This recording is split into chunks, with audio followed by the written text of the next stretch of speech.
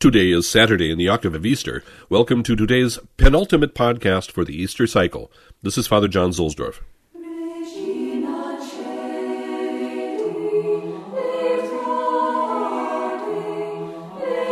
Today the Roman station is at St. John Lateran. The name Lateran comes from the ancient Roman family whose property this area once was. Saints John are from both St. John the Baptist and the Evangelist, but the basilica itself is dedicated to the Savior.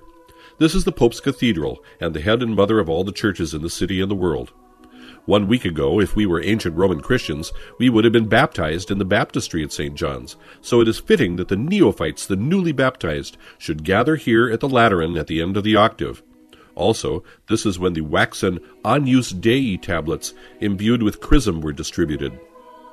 Today is also called Sabbato in Albis, or in Albis Deponendis, the albis referring to the white garments of the newly baptized. They wore them all week, and tomorrow they put them off because they are fully grown Christians.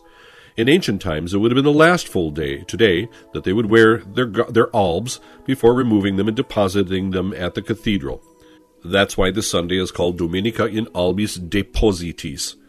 Now, I know that there is a great deal of energy put into this Sunday as Divine Mercy Sunday, and that's great, but something gets obscured in this new aspect of the post-conciliar calendar.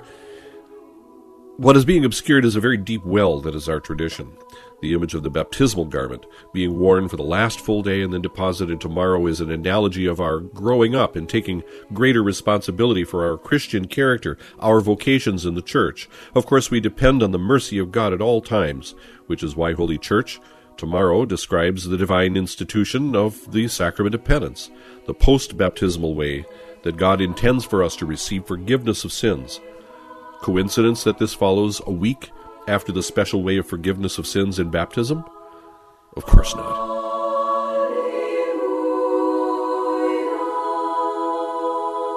From the Sacramentary by Blessed Ildefonso Schuster. Now that the Paschal feast is drawing to a close, the Church seems to feel a certain regret in concluding the festivities. She resigns herself thereto outwardly, but insists that the soul shall inwardly celebrate a continuous Easter, together with the continuous sacrifice of the Paschal Lamb upon her altars. Such is the meaning of the secret of Holy Mass. Vouchsafe, we beseech thee, O Lord, ever to gladden us at these Easter mysteries, that the work of our renewal may abide and bring us to everlasting bliss. Jesus appeared to his apostles in the evening of Easter day, and showed himself to them again after 8 days, saying, Peace be to you. When time is drawing to an end, and the last day is at hand, he will appear once more to his Church, and by the gift of his peace will strengthen her against the final persecution of the Antichrist.